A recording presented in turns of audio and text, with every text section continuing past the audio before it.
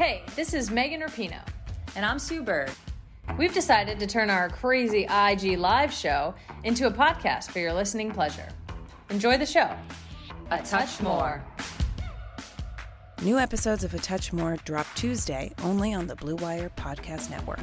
Be sure to subscribe to the show on Spotify, Apple, or anywhere else you listen to podcasts.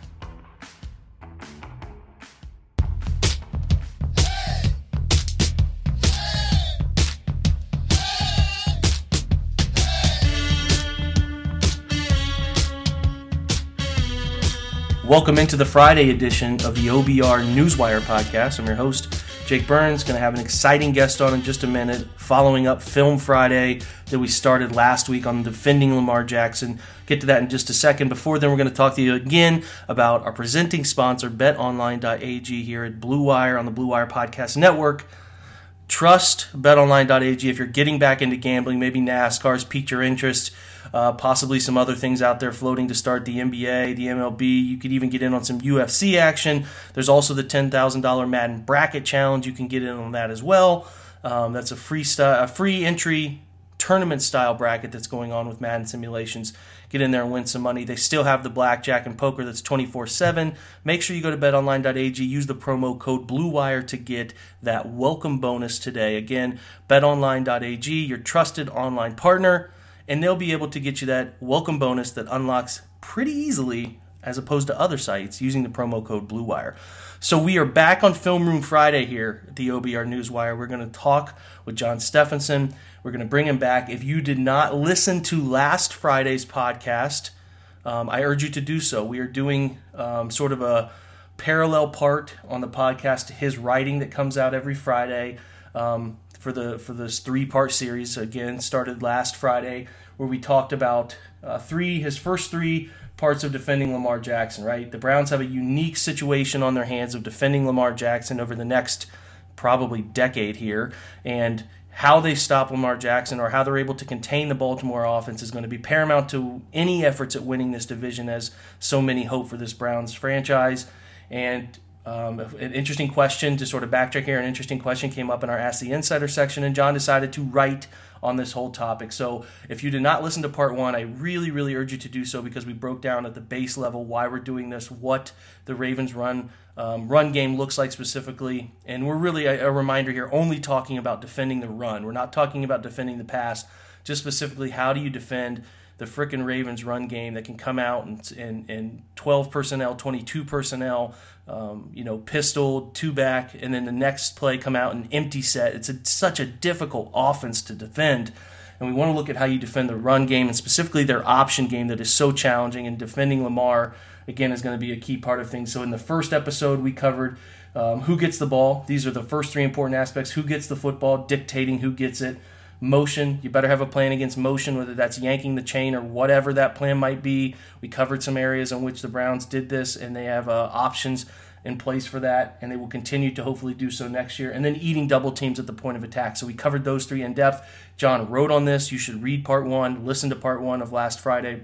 And then I'm going to bring John in here in just a moment, where we're going to talk about his next three pieces. So again, these are all at the OBR. You can find them there. This podcast network here, if you go back and search, you'll see Friday Film Room last week. You can cover part one. So in just a moment here, we're going to bring John over, and we're going to talk about how the heck do you stop Lamar Jackson with three main parts. Let's get over to our interview with John Stephenson.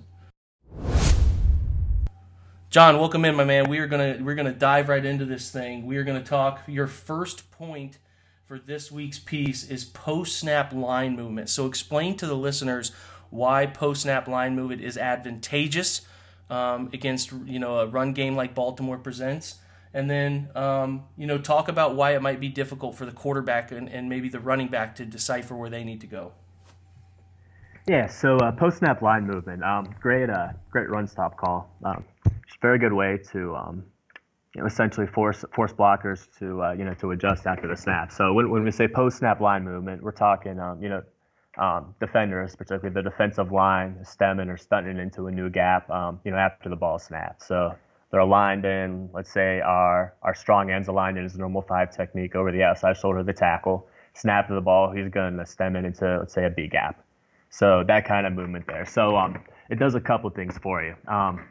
First against the blocking scheme or against the concepts that Baltimore runs, they run a lot of blown or zone blocking stuff. So your zone blocking rules are based on essentially blocking an area. So your linemen essentially they're counting players off, depending on the formation and where defenders are aligned at. They're going to have a certain person. So when you change that person post snap, you're forcing them to think. So anytime you can force a football player to adjust his rules on the fly, something bad can happen.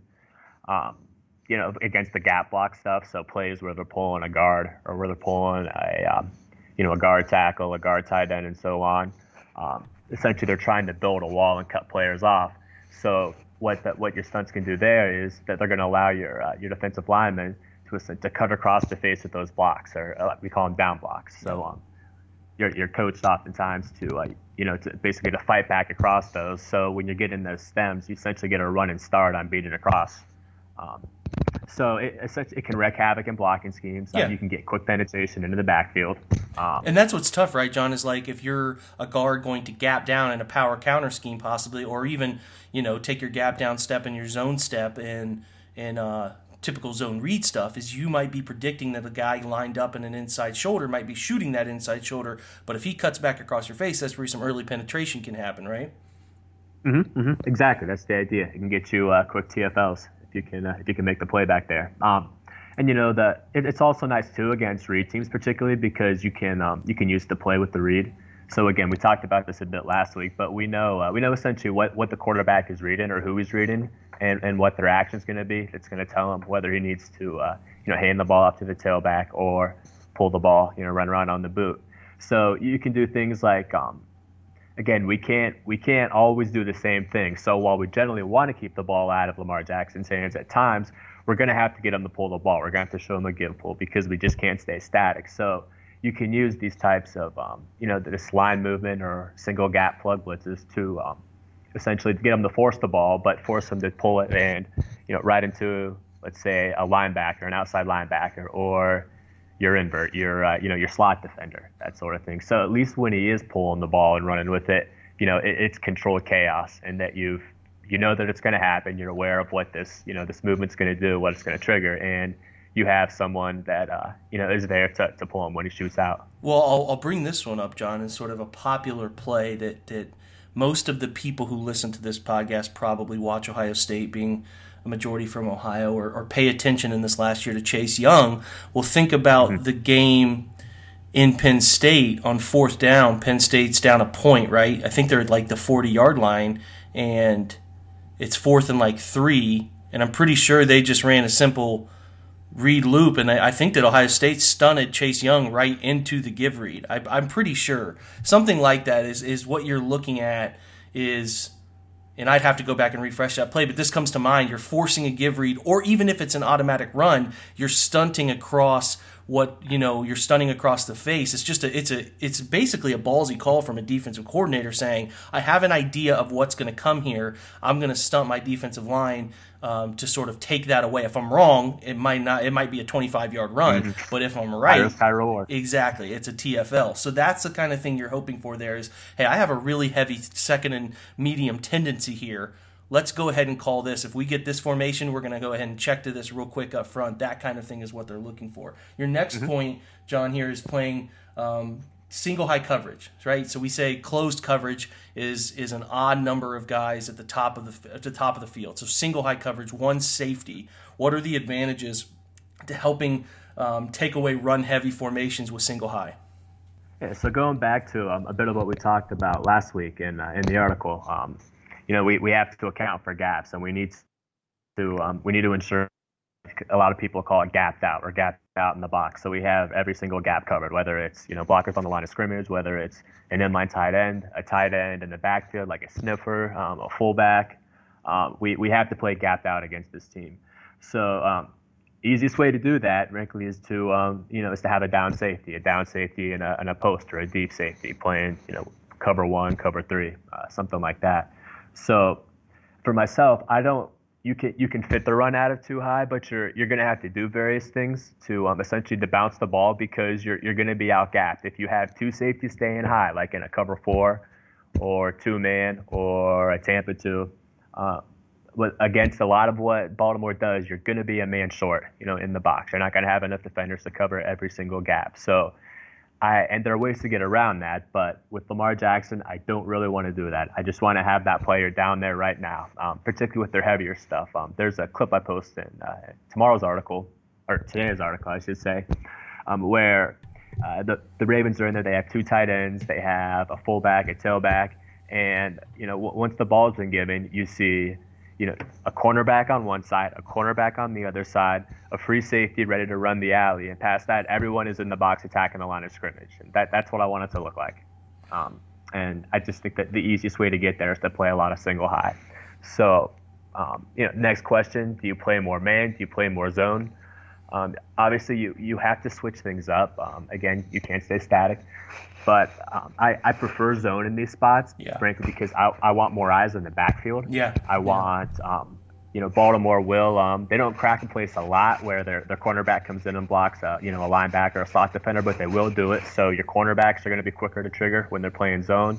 And frankly, and I have a couple clips of this posted, there are times when Jackson pulls the ball and, he gets away from your defensive lineman, your linebacker there. I like that inverter, that slot defender. I like them able to help out, to at least minimize the bleeding when it does happen. And again, we have a couple clips where you're going to see Lamar pulls the ball, he gets around the end that's supposed to play contain, but then you have your slot defender, because their eyes are in the backfield rather than on their man's hip is when a man coverage. They're able to recover and at least hold him to a 6, 8, 10-yard gain. That's what's crazy with Lamar is, man, you can play it perfectly.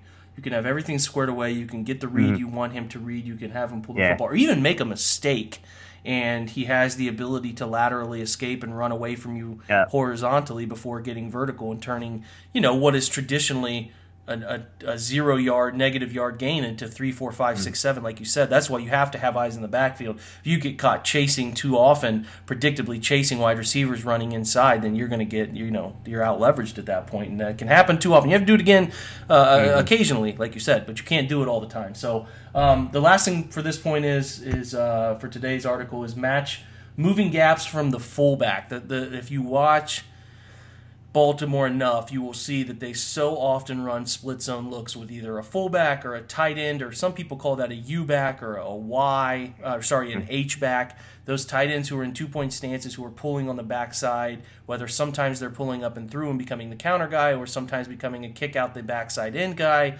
They're all over the place, and Baltimore uses that misdirection wonderfully, and now that's the challenge, right, is you have to be able to match those gaps. Yeah, so this is one that's a bit tough to explain without the visuals, but essentially where it's a way in which we're playing, essentially call them fallback fits. So my linebackers are reading the motion or the path of the fullback, or if it's our Y-op, our U, our sniffer. Essentially they're going to fit a gap based on where this guy goes. So if he goes to, let's say, their right side, they're essentially going to fit the next open gap to their right. If he fits to their left side, they're going to fit the next open gap to their left. So it's something where they have to read and react. But frankly, I just think that with what they do, it's the most effective way to do it, to account for that, because from what I've noticed, when teams don't do this, they end up out-gapped at spots. Guys sneak out. So I'm with it, man. Read the article for this one. Yeah, you have to, and I'm looking at the bottom 2 videos on the article here that show, and there are actually 3 of them that show just how difficult it is to, sometimes Baltimore's moving that fullback from a freaking lineman outside, a wide. I'm just glad they don't have Juszczyk anymore. Just imagine if they had kept him around to run this stuff with Lamar and all of the really ridiculously not so fun for us, but fun for them situations that they could bring up. So go read it, guys. It's fantastic insight into 3 different ways in which the Browns are going to have to try to come up with ways to stop these guys. We don't know yet. We don't know if you heard Joe Wood's presser today, which Fred Greetham wrote up some of the quotes from that. You can read that and get a feel for those quotes.